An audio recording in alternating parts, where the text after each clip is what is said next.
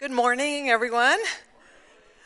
Just a few reminders for the women's ministry coming up this summer, our workshops this summer. So our first one is this Saturday. Is this on?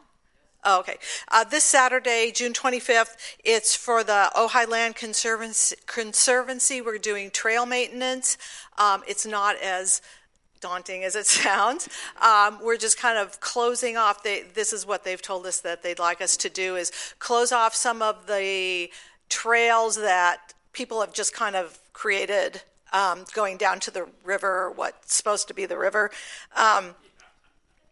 and just kind of closing those off and filling them in. And so it's just trying to keep people on the regular trails. So please, all are invited. Kids, men, you're all invited to come. I'd like you to sign up. They'd like to know a number of about how many people are coming. So if you could sign up, it's on the cart in the back. That'd be great. And there's quite a few already signed up. So a couple other workshops coming up is the July 30th floral arranging, and August 27th a workshop for watercolor. They're filling up fast. Just a little thing about that is a couple years ago when we had workshops, they were about $20. This year, because everything has gotten higher, we thought we'd make it lower, just to ease it up a little bit. And so they're $15. That might buy just one flower at this point, so it might be a really quick workshop, but we're going to try to do as best as we can, but we wanted to keep the cost down just because everything else is going up. And the last, but not least, is just to encourage you again, the women, to be reading through the Psalms this summer. And we're going to have a time to come together and just reflect on what we've been reading, and that's August 15th, and it'll be here at the well. And again, just a little reminder that the Psalms are a compilation of songs, prayers, and poetry. About half were written by King David. And I'm going to read one, and I forgot my paper up here, so hang on. Did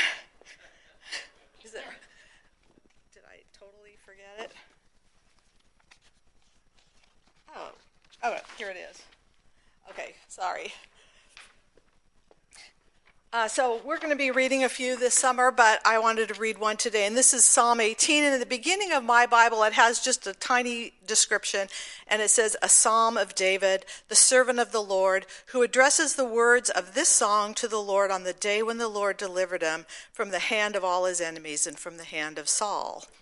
So this is Psalm 18. And it's been edited, so it's a lot shorter here. "I love you, O Lord, my strength. The Lord is my rock and my fortress and my deliverer, my God, my rock, in whom I take refuge, my shield and the horn of my salvation, my stronghold. I call upon the Lord, who is worthy to be praised, and I am saved from my enemies. The cords of death encompassed me, the torrents of destruction assailed me. In my distress I called upon the Lord. To my God I cried for help. From his temple he heard my voice, and my cry to him reached his ears. For it is you who light my lamp. The Lord my God enlightens my darkness. For by you I can run against a troop, and by my God I can leap over a wall. This God, his way is perfect. The word of the Lord proves true. He is a shield for all those who take refuge in him. For who is God but our Lord? And who is a rock except our God? The Lord lives, and blessed be my rock, and exalted be the God of my salvation."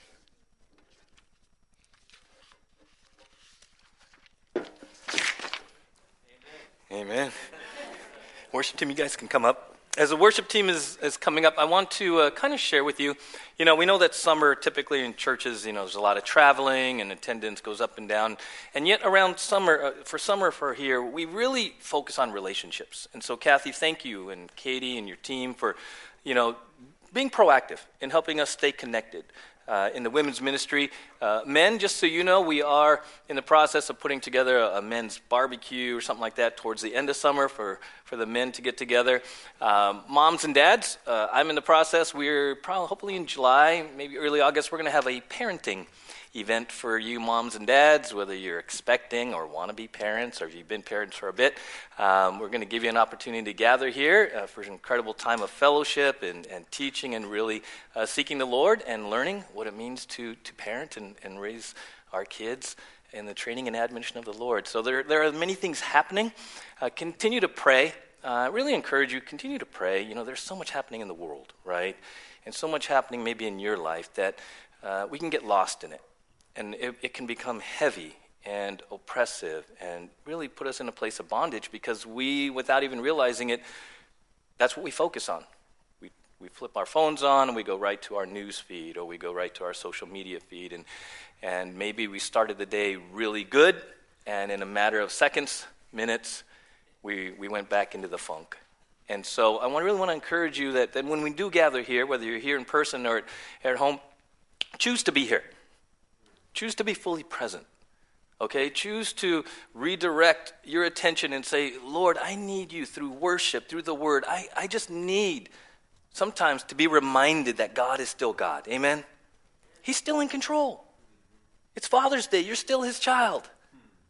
Okay? He's bigger than it all. Amen? Okay? And that's why we gather. That's why we gather. And it's not just to go through another Sunday. Sometimes we gather because God knows we need to gather. Okay? Because outside of these doors, outside of the doors at your house, the world is waiting. But we can choose to turn it all off and to be fully present, to worship in spirit and truth, to be attentive to the speaking of the Holy Spirit through his word. And here's the radical thing. We can be different. You walked in a certain place in your relationship with God, a certain place emotionally, mentally, maybe, literally. Power of the resurrection, the Holy Spirit, you can leave here different. That's the radical truth. That's the radical power of the Holy Spirit. The question is, do you want that? Are you open to that right now? Okay. So I don't need God.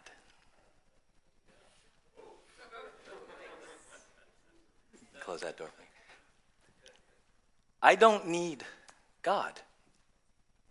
It was a statement made by a very good friend of mine back in college. The topic of God had come up, and quite confidently, actually not even antagonistically, made the statement, I don't need God. And in his mind, he didn't. We were both at UCLA, doing very well, had plans for success, career. He was fine. He didn't need God. And I was thinking of that. It came to mind as I was preparing this message as we continue through Philippians 3, and we're going to launch off into a sort of a mini-series over the next few weeks. And in Philippians 3, we had come to the place where the Apostle Paul is sharing his journey of coming to faith and being righteous in God's eyes through faith alone and not through works. And then he begins to tell us about where he's going. Now that he's settled the salvation issue by grace alone, through faith alone, in Christ alone, he begins to tell us what he values, what he really wants in this relationship.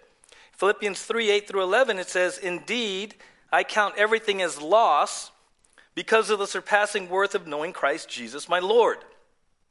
For his sake I have suffered the loss of all things and count them as rubbish, in order that I may gain Christ and be found in him, not having a righteousness of my own that comes from the law, but that which comes through faith in Christ, the righteousness from God that depends on faith, that I may know him and the power of his resurrection, and may share his sufferings, becoming like him in his death, that by any means possible I may attain the resurrection from the dead.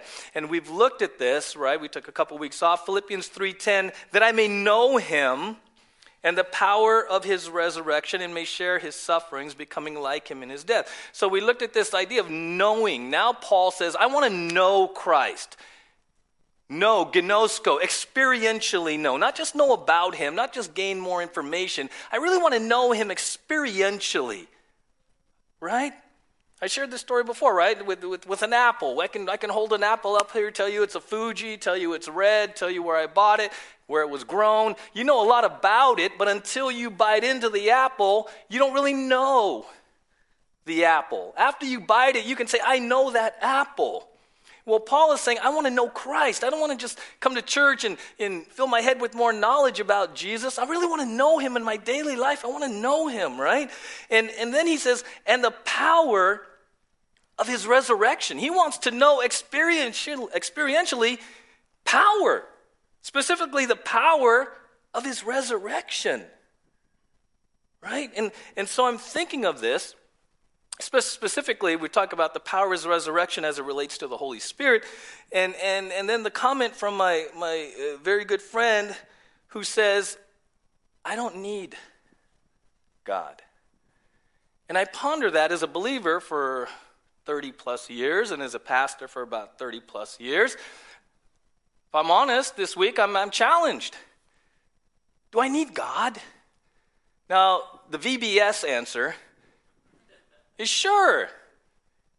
But the get real, rubber meets the road answer, after having done this and being very familiar with the Bible, very familiar with what I'm supposed to be doing and not doing, having been in church ministry for 30 years and knowing the mechanics of running a church, do I really need the power of the resurrection anymore? Do you? After all these years, maybe you've been walking with the Lord and doing church and Bible studies and organizing events and, planning things. And it's a powerful, challenging question for believers. Do you need God? As you sit here, as you sit at home, wherever you're listening to this, do you want the power of the resurrection? Right? Warren Wiersbe says, the very power that raised Jesus from the dead is available for our daily lives. Christ has already won the victory over sin, death, the world, and Satan. God's people do not fight for victory, but from victory, right? But do we need God to do that? Or is that just a propositional statement that we assent to, say amen, and then go have coffee, donuts, and in this case today, ice cream bars? Do we really need God daily? Did you wake up today and say, Lord, I want to know the power of your resurrection today? It's available. I just don't want to know it. I need it today.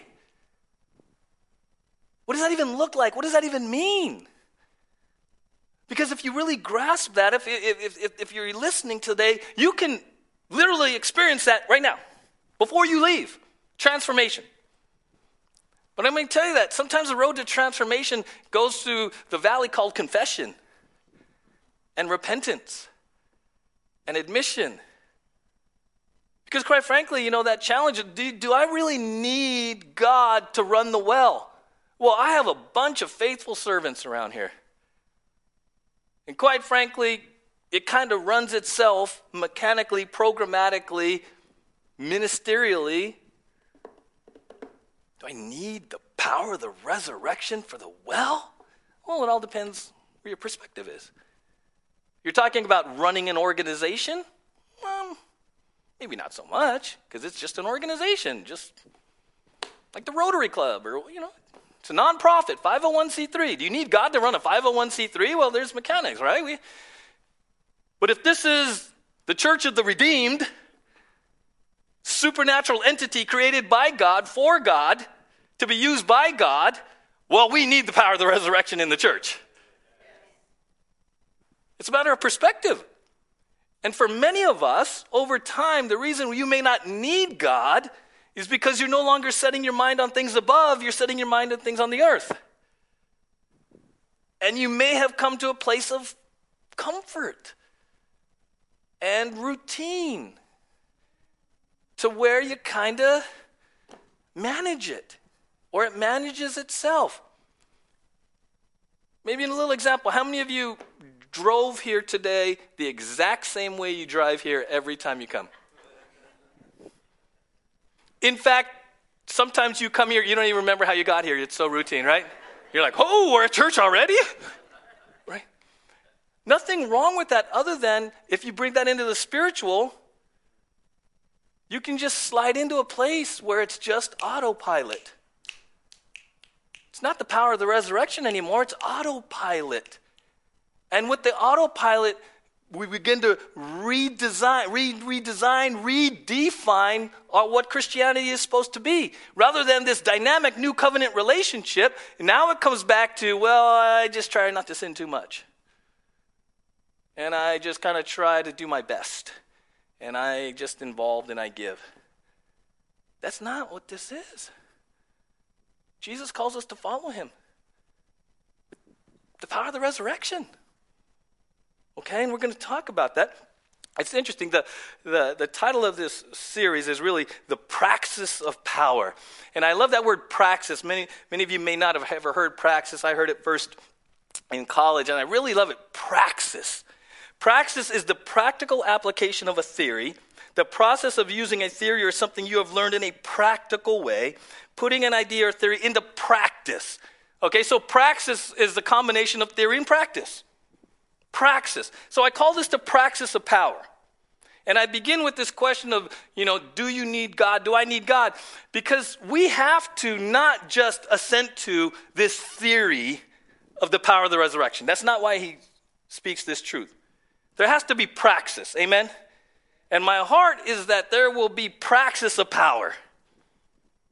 That you, maybe, for whatever, your place where you are today, God, the Holy Spirit, will speak to you and you'll be like, oh my gosh, this is practical. This is practical. And here's the thing. The power of the resurrection is available to every believer. It's not just for the A-team up here on the stage. It's for you. It's for you at home. It's for you listening in your car. The power of the resurrection. When he says, I want to know the power of his resurrection, do you? Do you? And that's a theme that you're going to hear me say frequently today, because that's a real question. Not just do you need it, do you even want it? Two radically different questions that only you can answer before the Lord. Do you need the power of the resurrection? Do you even want it? Do you even want it? Right? James 1:22, I like this as sort of the verse that comes to mind about praxis. He says, hey, don't just listen to God's word. You must do what it says, otherwise you're only fooling yourself. Okay, so today and then launching in the next few weeks, we're going to talk about the person and power of the Holy Spirit that indwells every believer. You got to do something with it. And if you do, watch out. If you do, I don't care how long you've been walking with Jesus, there's transformation power that can come your way. If you've been stuck, if you've been in bondage, if you're feeling oppressed by the world, by your life situation, I'm praying the power of the resurrection through the Holy Spirit set you free. Radical transformation. Radical transformation. Right? Philippians 3 in the New Living says this, I want to know Christ and experience the mighty power that raised him from the dead. Do you need the mighty power? Do you want the mighty power that raised Jesus from the dead? I'm going to ask it in so many different ways today. Do you need it? Do you want it? The mighty power. Whew. Okay, it's available. It's there. For some of you, it's been lying dormant. Like dormant. For years, for months, however long. It's been there. We received the Holy Spirit at the time of conversion. The Holy Spirit has indwelt you from the time you came to faith. He's been there. I'm praying that we, that you, that I will choose to release him. That as you learn about the power, as you learn about the person of the Holy Spirit, God the Holy Spirit, who indwells you, something powerful will happen. Maybe you'll just smile. Maybe you'll just smile. Maybe you'll have a, oh man moment. Because what we're talking about here is so radical that I don't even know if our finite minds are grasping it, and it may take a while. You might be listening today, and on Thursday you'll be like, doink! I understand, because it took 4 days to marinate that God, the Holy Spirit, indwells you. Yeah, I know. This is going to be like trying to take a cup of water out of a fire hydrant. I get that. It's like, you got it. You got it. You got to chew on it. You got to meditate on it. Because it's true. It's true, right? Now, when he says power, that's where we get the word, it's dunamis, which is where we get dynamite, dynamo, dynamic. Okay? What that means is it's an enabling power. It's a supernatural productive. It's divine energy. It means that we have power. We are enabled supernaturally to live a supernatural life. Okay? It's a divine energy. It's enabling, okay? It is not, okay, when he says he wants to know the power of the resurrection, it is not that you and I are going to go to Nordhoff Cemetery and start raising people from the dead. That is not what he's talking about. You're like, well, how do you know? Well, look at the Bible, Ephesians 1:19. Paul wanted us to know this power. Look what he says.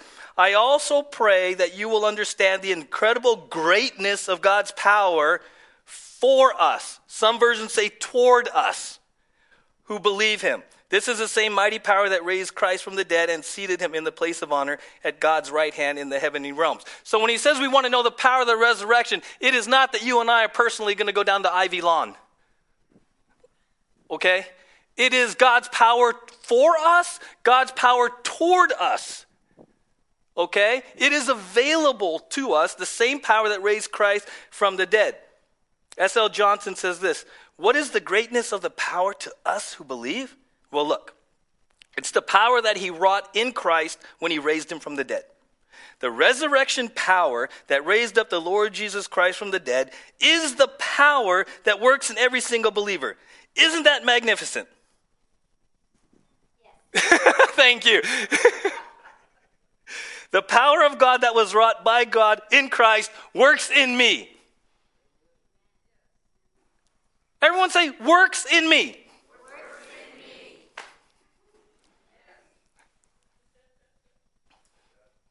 This is just truth. That's why they call this the praxis of power. You've got to bring this into the practical outworking of your life, right? And again, do you need it? Do you want it? Right? Do you need it?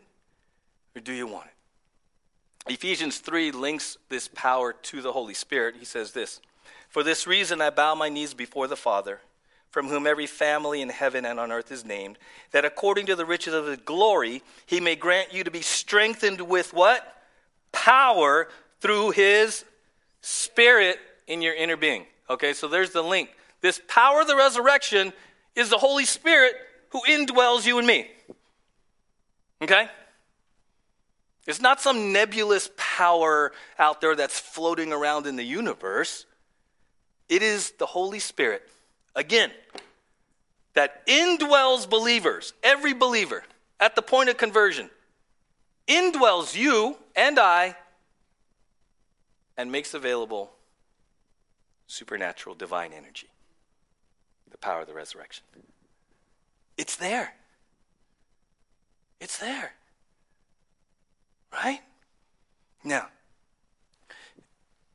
we ask ourselves, well, if it's there, if it's been there this whole time, why haven't I availed myself of it? Right? The Bible Exposition Commentary says this, too many Christians are betweeners. They live between Egypt and Canaan, saved but never satisfied. Or they live between Good Friday and Easter, believing in the cross, but not entering into the power and glory of the resurrection. So again, maybe this whole idea of the power of the resurrection through the Holy Spirit indwelling you has really been stifled and limited because, like many, your Christianity has been really based on Good Friday. You put your faith in Jesus that he died for your sins. He paid the penalty that you could never pay. You trust him as Savior and Lord. All Good Friday, right? And you never move to Easter, the resurrection, that you've heard me speak about. Because Good Friday and Easter Sunday, they're inseparable. Those are the gospel, right? But many of us, again, our Christianity, however, maybe you were taught this, maybe it was emphasized as you were growing up, it was about believing about something Jesus did for you. And because you believe about something he did for you, your Christianity has really been based on you saying a prayer or a confession of faith about a past event. Now, you're saved and you have your faith and it's kind of based on a past event. So what does that do? For some, it means that Christianity now is I'm a good moral person because I have my ticket to heaven. My name is written in the book of life. Now I'm supposed to be a good person. I go to church, read my Bible, go to women's events, men's events. And rather than a supernatural relationship, your Christianity is morality. Because it's really based on a past event. Jesus died. Not that he rose. You don't bring the power of the resurrection into June 19th, 2022. This is the new covenant relationship that we're called to have. It is living. It is right now. It is present tense.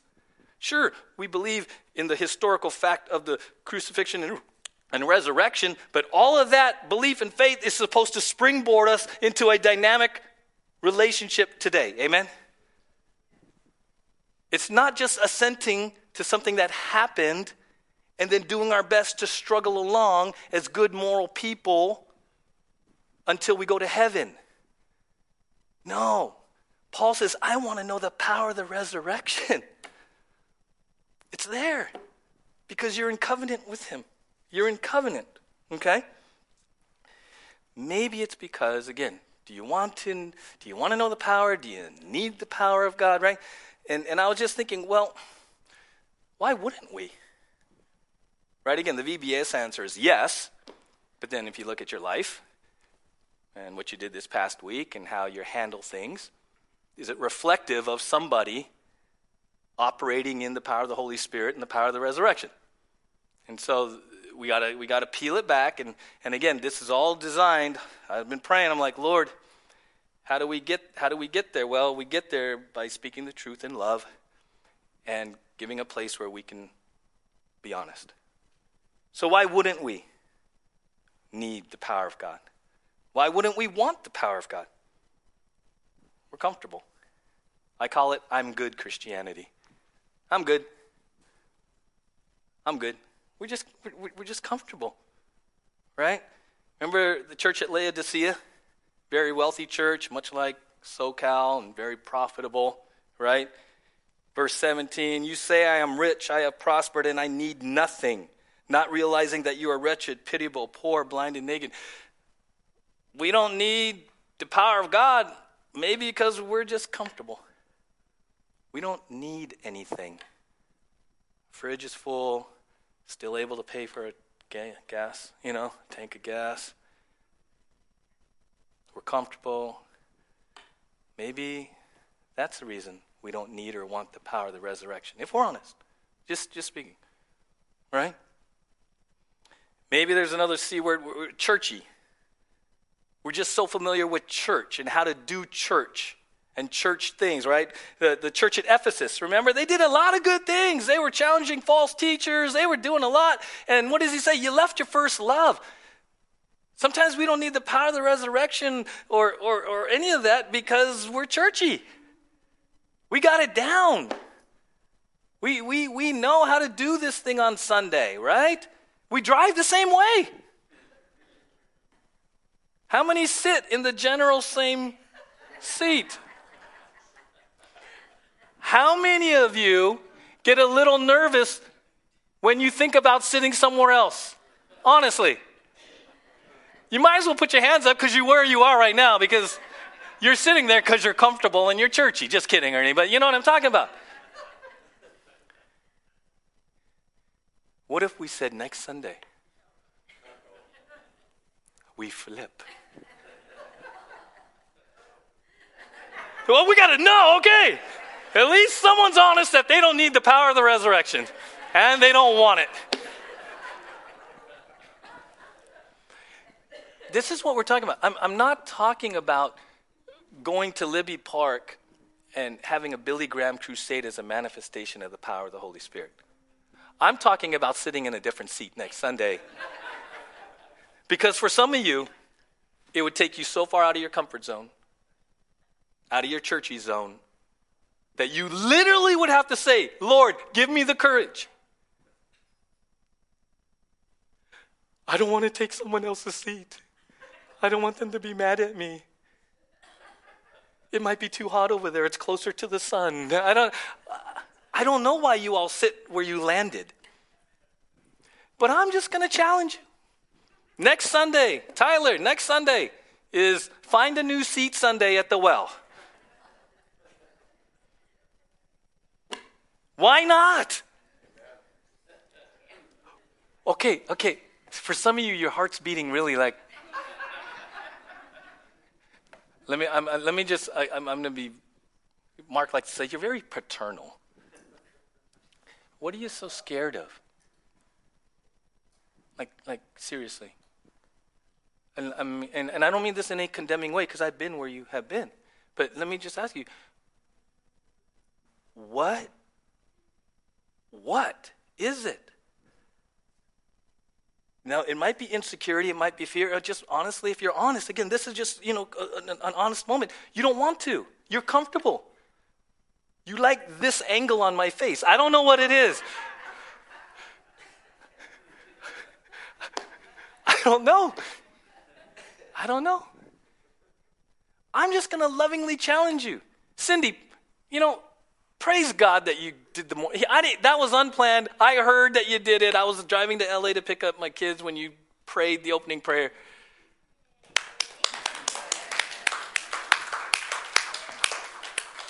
Were you out of your comfort zone?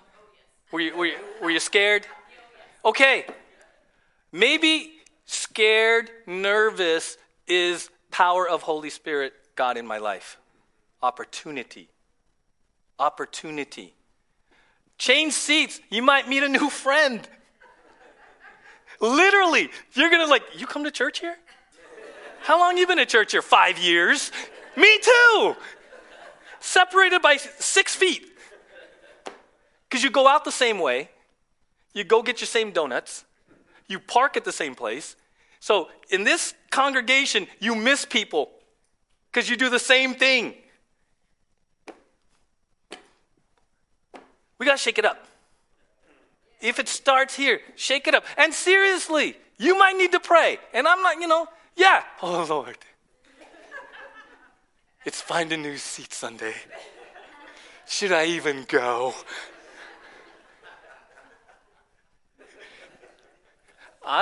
There's a camera right there. I'm going to look at all of you that are here today.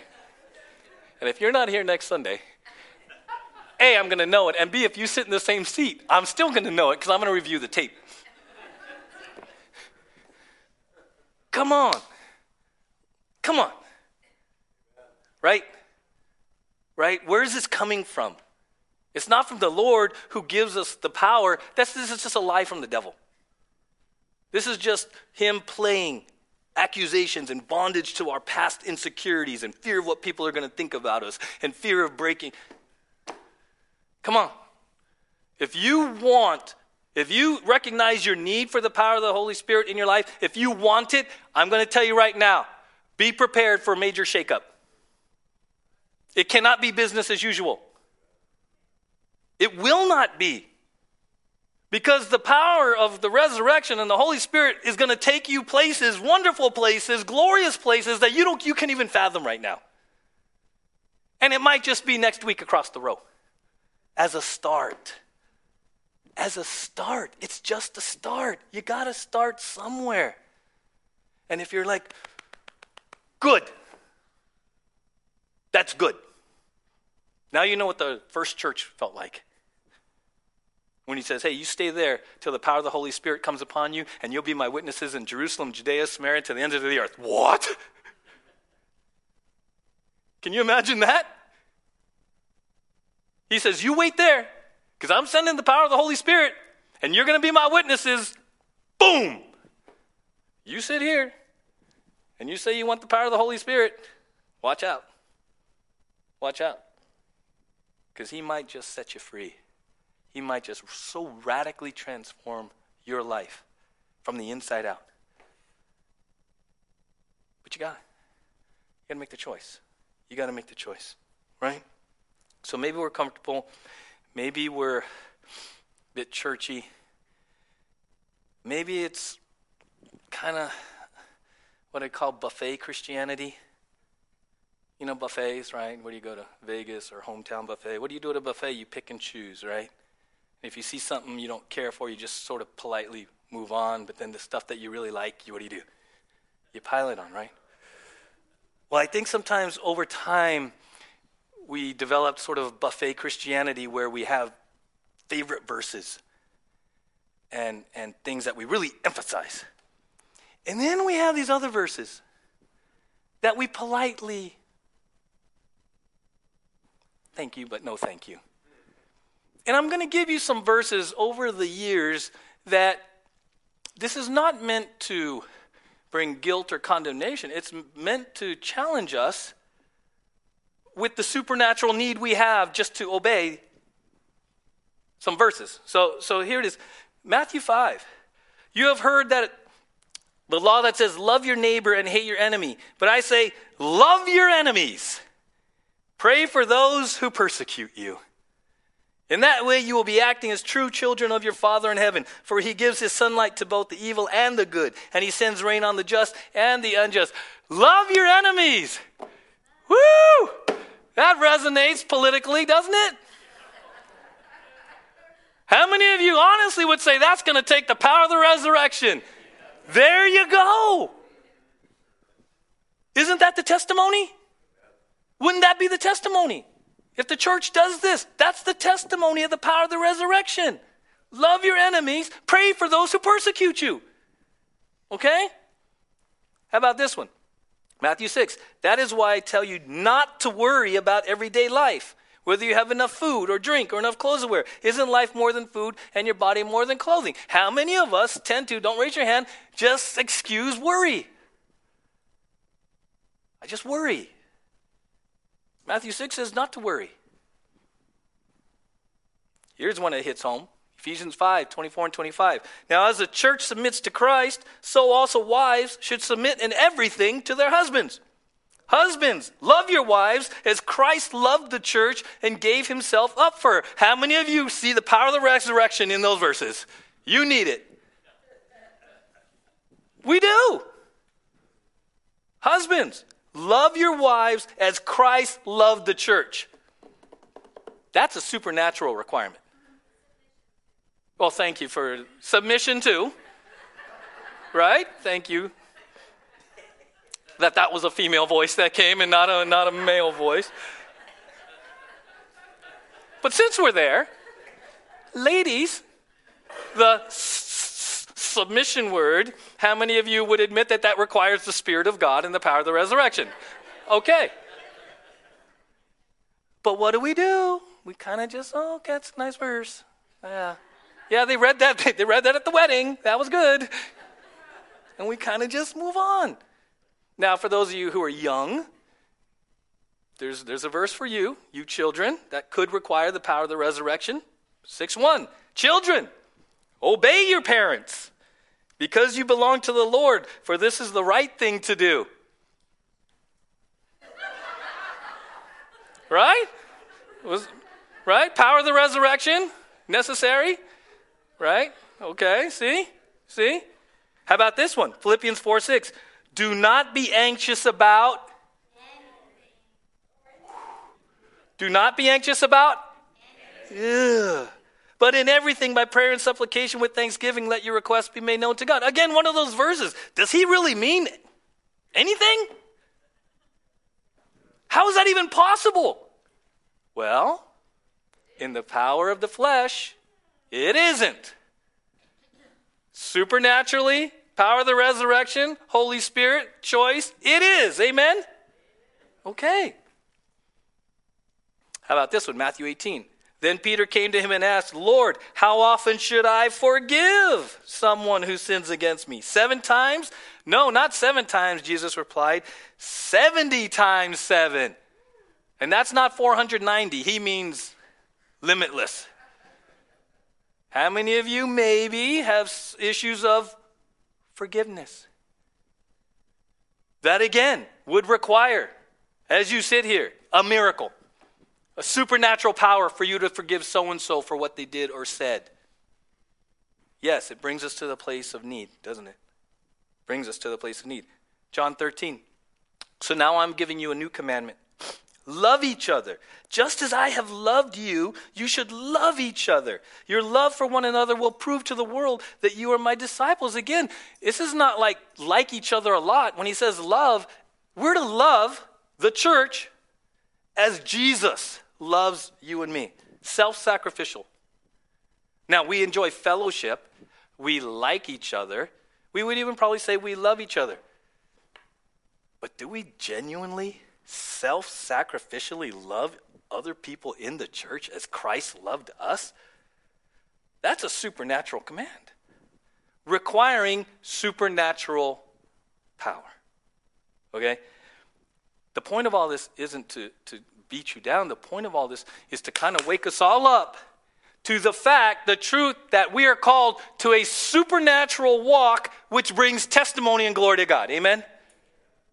If we just did one of these, what would that do to your testimony? Personally, what would it do to the testimony even of this church?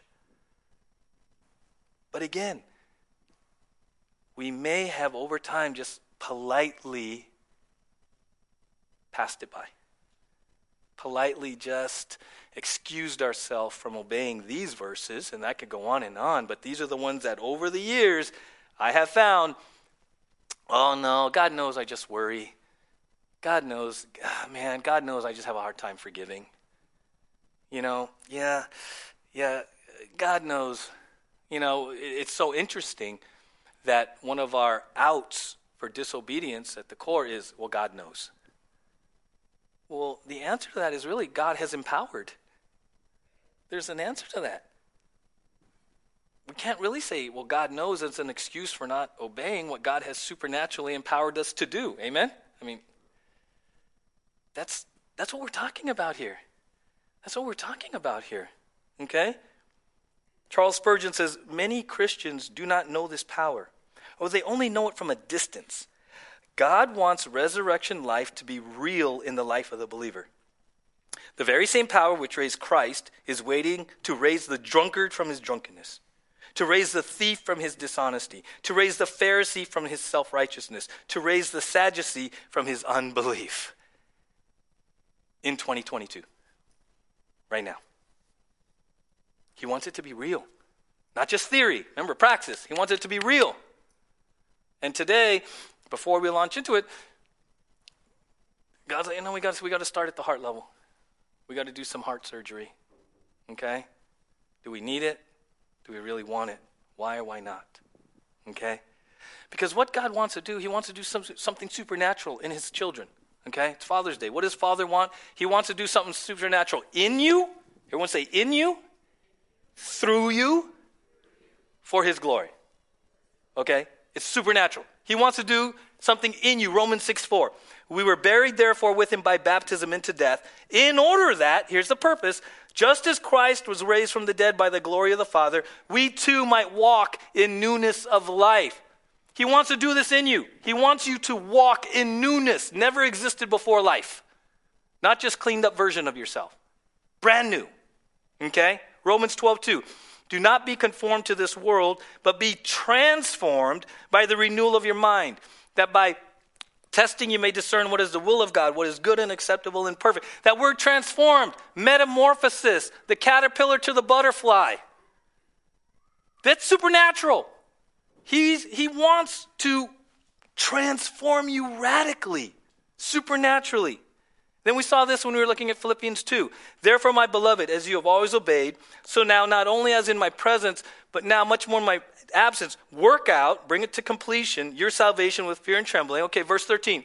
For it is God who works in you, both to will and to work for his good pleasure. It is God who works in you. Do you need him? Do you want him? Okay? Father wants to do something supernatural in you, right? And then he wants to do something supernatural through you. Matthew 28, Great Commission. Jesus came and said to them, all authority in heaven and on earth has been given to me. Go therefore and make disciples of all nations, baptizing them in the name of the Father and of the Son and of the Holy Spirit, teaching them to observe all that I have commanded you. And behold, I am with you always to the end of the age. How is Jesus with us always to the end of the age? The Holy Spirit. He still wants to do something natural through you, through us. And he says, I am still with you on June 19th, 2022. Amen? He's still here. Look at Ephesians 4:16. This applies to the church. He makes the whole body fit together perfectly. As each part does its own special work, it helps the other parts grow, so that the whole body is healthy and growing and full of love. You know what God wants to do through you? Grow this body. He wants this body to supernaturally mature, grow spiritually. How, according to this verse? As everybody does their supernatural part. We're going to see the Bible says the Holy Spirit has given gifts. And why has he given you a gift? To be used. According to this verse, that the whole body benefits. Amen? See, he wants to use you, not just for the Great Commission out there. He wants to use you here supernaturally for the health and growth of this body. Amen? So when we tell you, seek the Lord, what gift has he given you? Use it here. It is for a supernatural purpose. According to this, that the whole body is healthy and growing and full of love. You know where I have seen this manifested? The growth of this worship team over the last several months. How many of you, church family, have been blessed, have grown, have matured, have enjoyed your relationship with God through the use of the gifts at this worship team? Amen? Okay. They're just doing what they're called to do, supernaturally.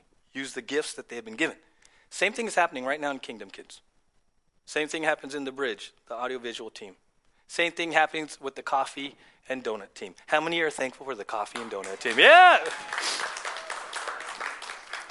I'm trying to decide which applause got more, the worship or the donuts. I mean, like, it's pretty close there. He wants to do things supernaturally through you.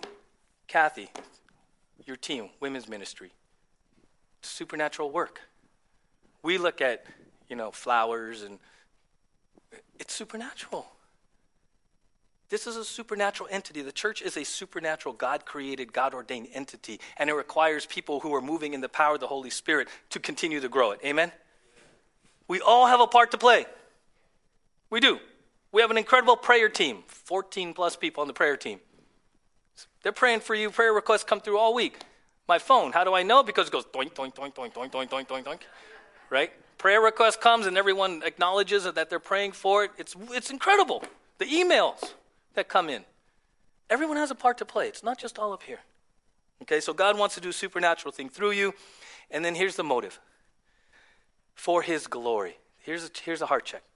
If you say, yes, I want the power of the resurrection. Yes, I need the power of the resurrection. My next question to you is, why? What's your motive? So that God can provide for me. So that God meets my needs. So that I. This is where we have to be very careful.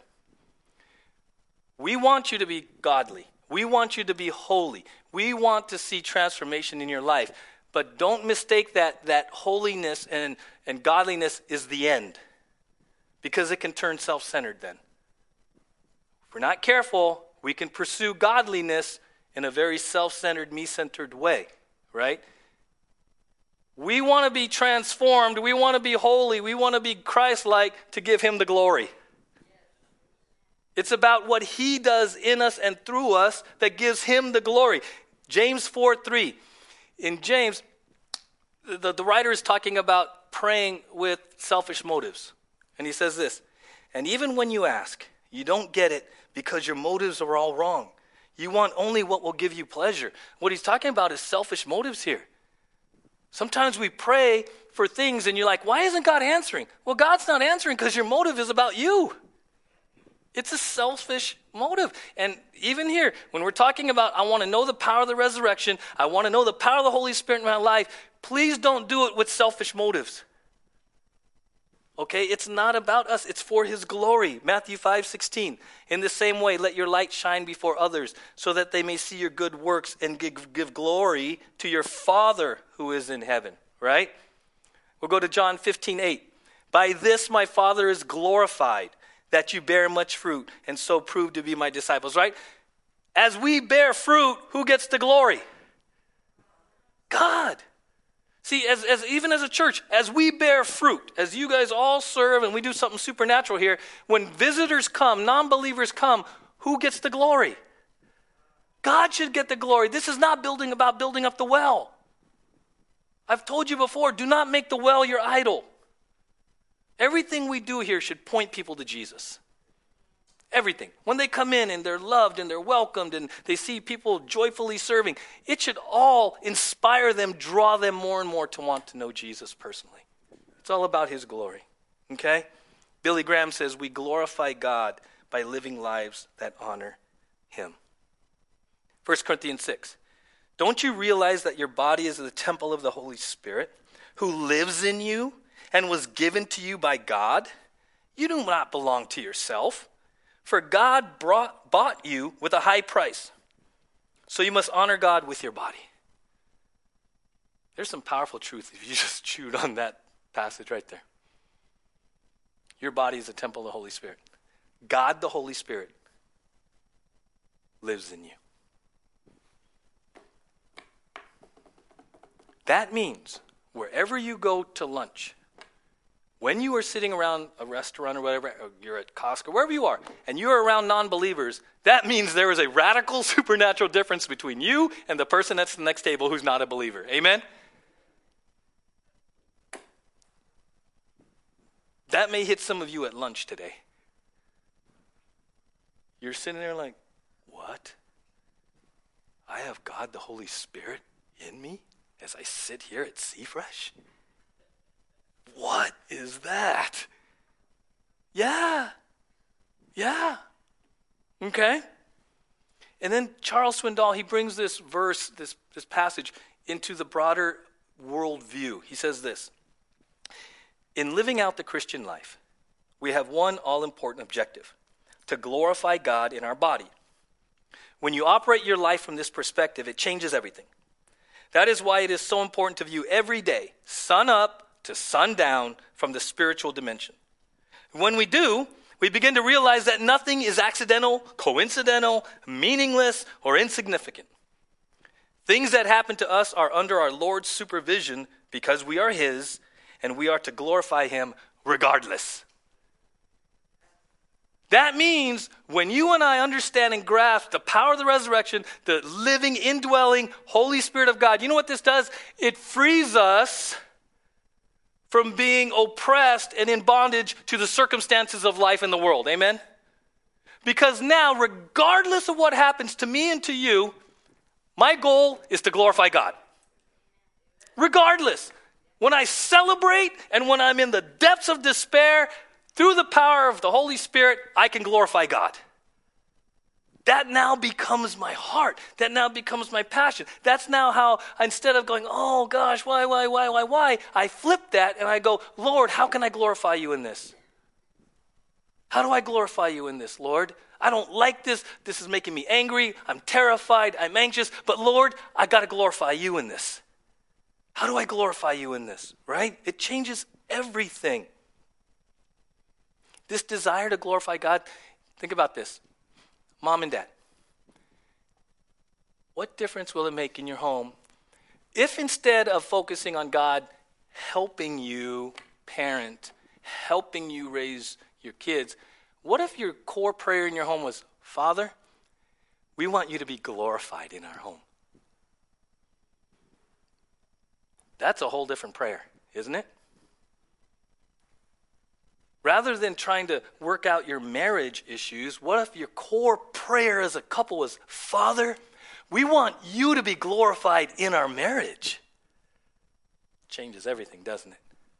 Takes your perspective off, and suddenly you're like this. Father, I want you to be glorified in my friendships. I want you to be glorified in how I use my time, my money. Father, I want you to be glorified in my words. Do you see how this desire to glorify God changes and makes it now a supernatural, joyful pursuit? Rather than, Father, help me get through another day at work. Father, help me to deal with my boss. What if your prayer for your workplace is, Father, I want to glorify you at work. Father, supernaturally, through the power of the resurrection, how do I glorify you at work? Doesn't it change it? Because now we're focused on him and not the issues of life. The issues of life become means to glorify him, even in the struggles. It's a radical shift. It's a radical shift. And again, remember, he says in Ephesians 1, I also pray that you will understand the incredible greatness of God's power. This is Paul. He wants us. He wants the church to get this. The incredible greatness of God's power. Warren Wiersbe says this, the greatest power shortage today is not our generators or our gas tanks. It is in our personal lives. Will Paul's prayer be answered in your life? Will you, starting today, right now, begin to know by experience God's calling, God's riches, and God's power? It's a choice. Because if you're a believer, Holy Spirit's already there. You don't even have to do anything in the sense of trying to get him to come in, right? The Holy Spirit is there, indwelling you. You just got to maybe make some choices based on what the Holy Spirit has been speaking to your heart about. And here's the cool thing. We're going to close with this. We get to experience right now the Holy Spirit, living Holy Spirit, moving right now. You know why? Because in John 16:8 it says this, when he, the Holy Spirit, comes, he will convict the world concerning sin and righteousness and judgment. Concerning sin, because they do not believe in me. Concerning righteousness, because I go to the Father, and you will see me no longer. Concerning judgment, because the ruler of this world is judged. That passage tells us that one of the ministries of the Holy Spirit is to convict the world, the non-believing world, of their sin of unbelief. So when someone gets saved, today, here, or at home, or wherever they're listening, when someone gets saved, that is a manifestation that they responded to the conviction of the Holy Spirit. Amen? That is a supernatural miracle. That's why that I don't know where everyone here is. I don't know where everyone is, but if you respond by faith, right, what that means is the Holy Spirit, however God does this, makes it clear to a non-believer that you are guilty of sin and you need a Savior. When you come to that place, understand that was the work of the Holy Spirit. And when you responded, even though when you were believers, if you're like, is this Holy Spirit real? And is it really true? How many of you came to faith because you understood you needed a Savior and you were guilty of your sin? Anyone?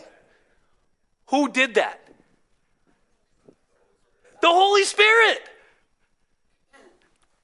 You're a supernatural creation. You responded to the supernatural work of the Holy Spirit that opened your eyes to your need for a Savior. You're here as a believer as a supernatural act of God. Amen? And at that point, you were indwelt by the same Holy Spirit.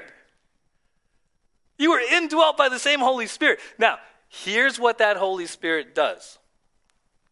John 14:26.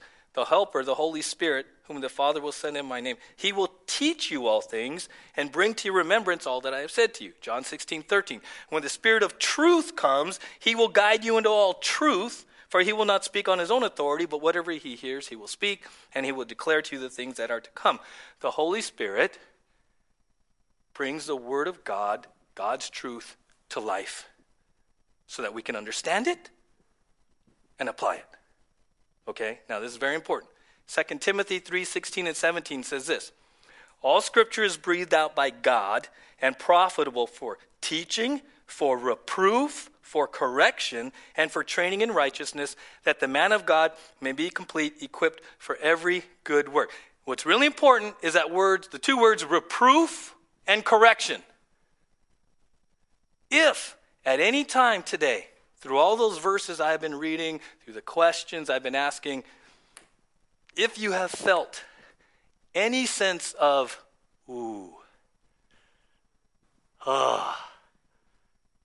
yeah, I don't forgive. Yeah, I worry. Yeah, I'm anxious a lot of things. Yeah, I don't love my wife as Christ loved the church. I don't submit. If at any time you have felt that, you know what you have felt? Reproof. That is the Holy Spirit doing the Holy Spirit's job in you as a believer. That is reproof. It's very important. The Holy Spirit convicts the world, but the Holy Spirit reproves believers. He reproves and corrects. Okay? Which should lead us to what? Confession and the receiving of forgiveness. Amen? This morning, all those different passages we read, the buffet that we ignore. This morning, have you wanted, have you needed, have you been comfortable, have you been churchy? If any of that, and you're like, I haven't, you know what you're feeling in the best way? The reproof of the Holy Spirit that loves you. That's what God disciplines those he loves. Amen? So when it says it's profitable for reproof and correction, it's this, reproof means to shine a light in the darkness. So maybe the Holy Spirit has shined some light in an area of your life or areas, and you're like, well, the next word is correction. He says, just make the correction. Confess it, and in the power of the Holy Spirit, walk in obedience. That's what we do. So this morning, if you're here or you're home, I'm going to guess. Okay, let's put it this. How many of you would admit to feeling a bit of reproof this morning? Who did that? And don't say me. Who's doing that? Because he loves you. Reproof is, hey, you're getting off the path. And correction is, hey, get back on the path. That's all that is. You're experiencing here and at home the Holy Spirit today. Amen? Come on, this is it. This is why it's dynamic. That's why you at home can read a passage and the Holy Spirit can speak to you, good or bad, and then you apply it and you go live it supernaturally. This is when your faith becomes your faith. The power of the Holy Spirit.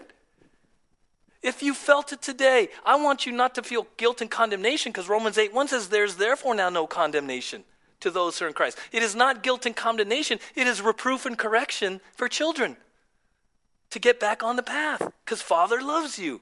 Amen? That's what it is. That's it. That's the joy. So praise God. Bill's going to come up in a little bit and present the gospel. And if people get saved here or at home or during the week when you're listening to it, that's the work of the Holy Spirit. And if you here have felt reproof and correction and you come to a place of confession and asking for God's forgiveness, that's the work of the Holy Spirit, like right now. That's crazy. That's not me guilt-tripping you. That's me just speaking the word and letting the Holy Spirit do what the Holy Spirit's supposed to do as the Spirit of truth. Amen? That's why, for so long, it took me a while, it was like, man, you get so animated up there and I'm like, you know why? Because it's not on me to change you. If I felt like it was on me, then I would become the bully pastor and make you feel really guilty and really bad about yourself and try to, beat you over the head to shape up. You know what I do? I'm like, Lord, it's your word. Do what you can only. I'm going to speak your truth, spirit of truth. You bring reproof, correction, training. I'm just the messenger. And I get the joy to see literal transformation in your lives as you respond to the Holy Spirit. So my encouragement, respond to the Holy Spirit. Right now. It's a supernatural thing. Respond. Okay, let's pray. So Father, thank you. Thank you that you have provided power through the indwelling Holy Spirit. And Father, it was not easy. It was not easy for me this week to wrestle with, do I need the power? Do I want the power? Am I comfortable? Am I churchy even as a pastor? Very, very reproof-filled week for me, Father.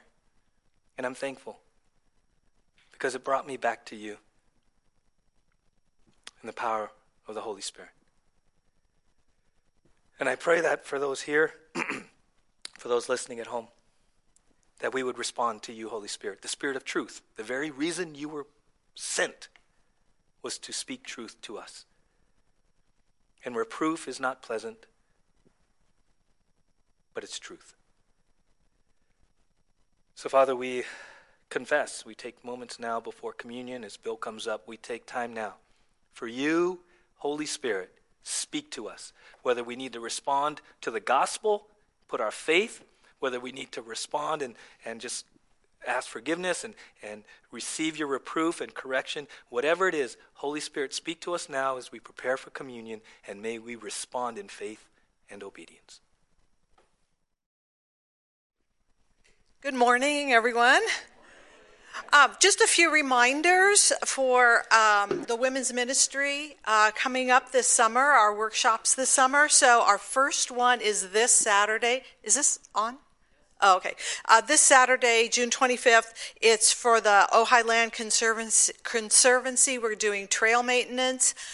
It's not as daunting as it sounds.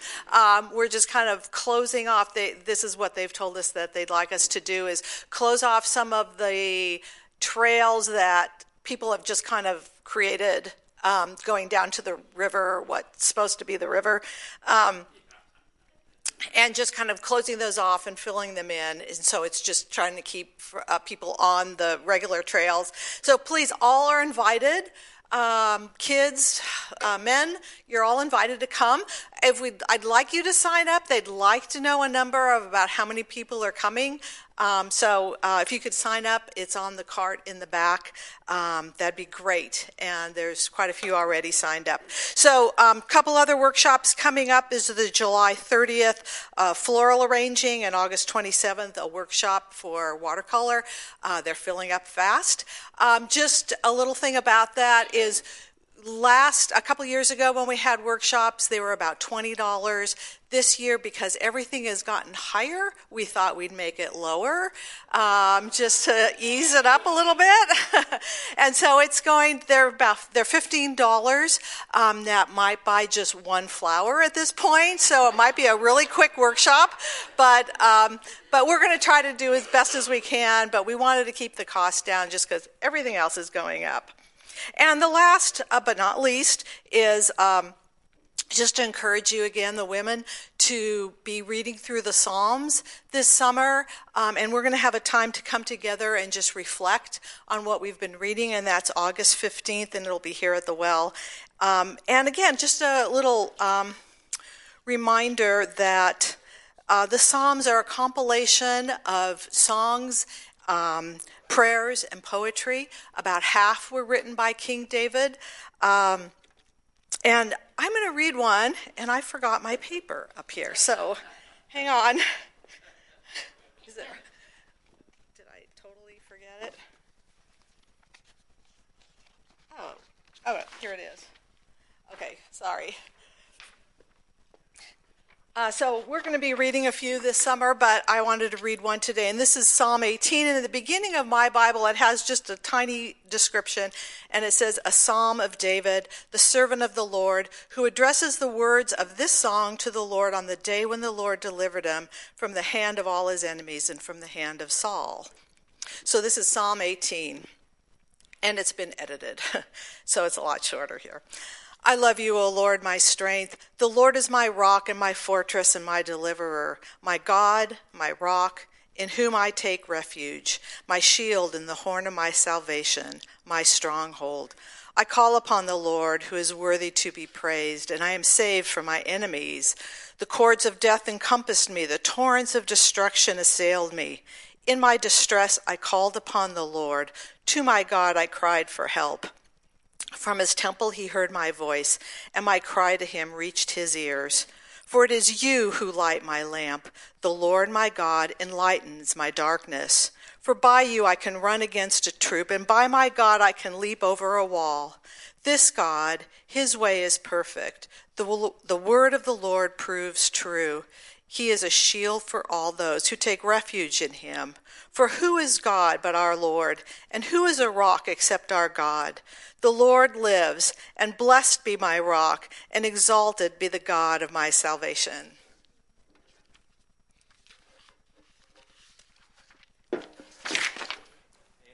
Amen. Worship team, you guys can come up. As the worship team is coming up, I want to kind of share with you, we know that summer typically in churches, there's a lot of traveling and attendance goes up and down. And yet around summer, for here, we really focus on relationships. And so Kathy, thank you, and Katie and your team for, being proactive in helping us stay connected. In the women's ministry. Men, just so you know, we are in the process of putting together a men's barbecue or something like that towards the end of summer for the men to get together. Moms and dads, I'm in the process. We're probably, hopefully in July, maybe early August, we're going to have a parenting event for you moms and dads, whether you're expecting or want to be parents or if you've been parents for a bit. We're going to give you an opportunity to gather here for an incredible time of fellowship and teaching and really seeking the Lord and learning what it means to parent and raise our kids in the training and admonition of the Lord. So there are many things happening. Continue to pray. I really encourage you, continue to pray. There's so much happening in the world, right? And so much happening maybe in your life that we can get lost in it. And it can become heavy and oppressive and really put us in a place of bondage because we, without even realizing it, that's what we focus on. We flip our phones on and we go right to our news feed or we go right to our social media feed. And maybe we started the day really good and in a matter of seconds, minutes, we went back into the funk. And so I really want to encourage you that when we do gather here, whether you're here in person or at home, choose to be here. Choose to be fully present, okay? Choose to redirect your attention and say, Lord, I need you through worship, through the word. I just need sometimes to be reminded that God is still God, amen? He's still in control.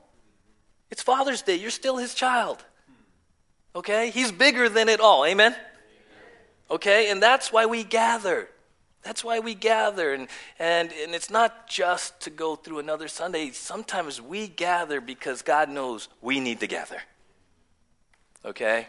Because outside of these doors, outside of the doors at your house, the world is waiting. But we can choose to turn it all off and to be fully present, to worship in spirit and truth, to be attentive to the speaking of the Holy Spirit through his word. And here's the radical thing. We can be different. You walked in a certain place in your relationship with God, a certain place emotionally, mentally, maybe, literally. Power of the resurrection, the Holy Spirit, you can leave here different.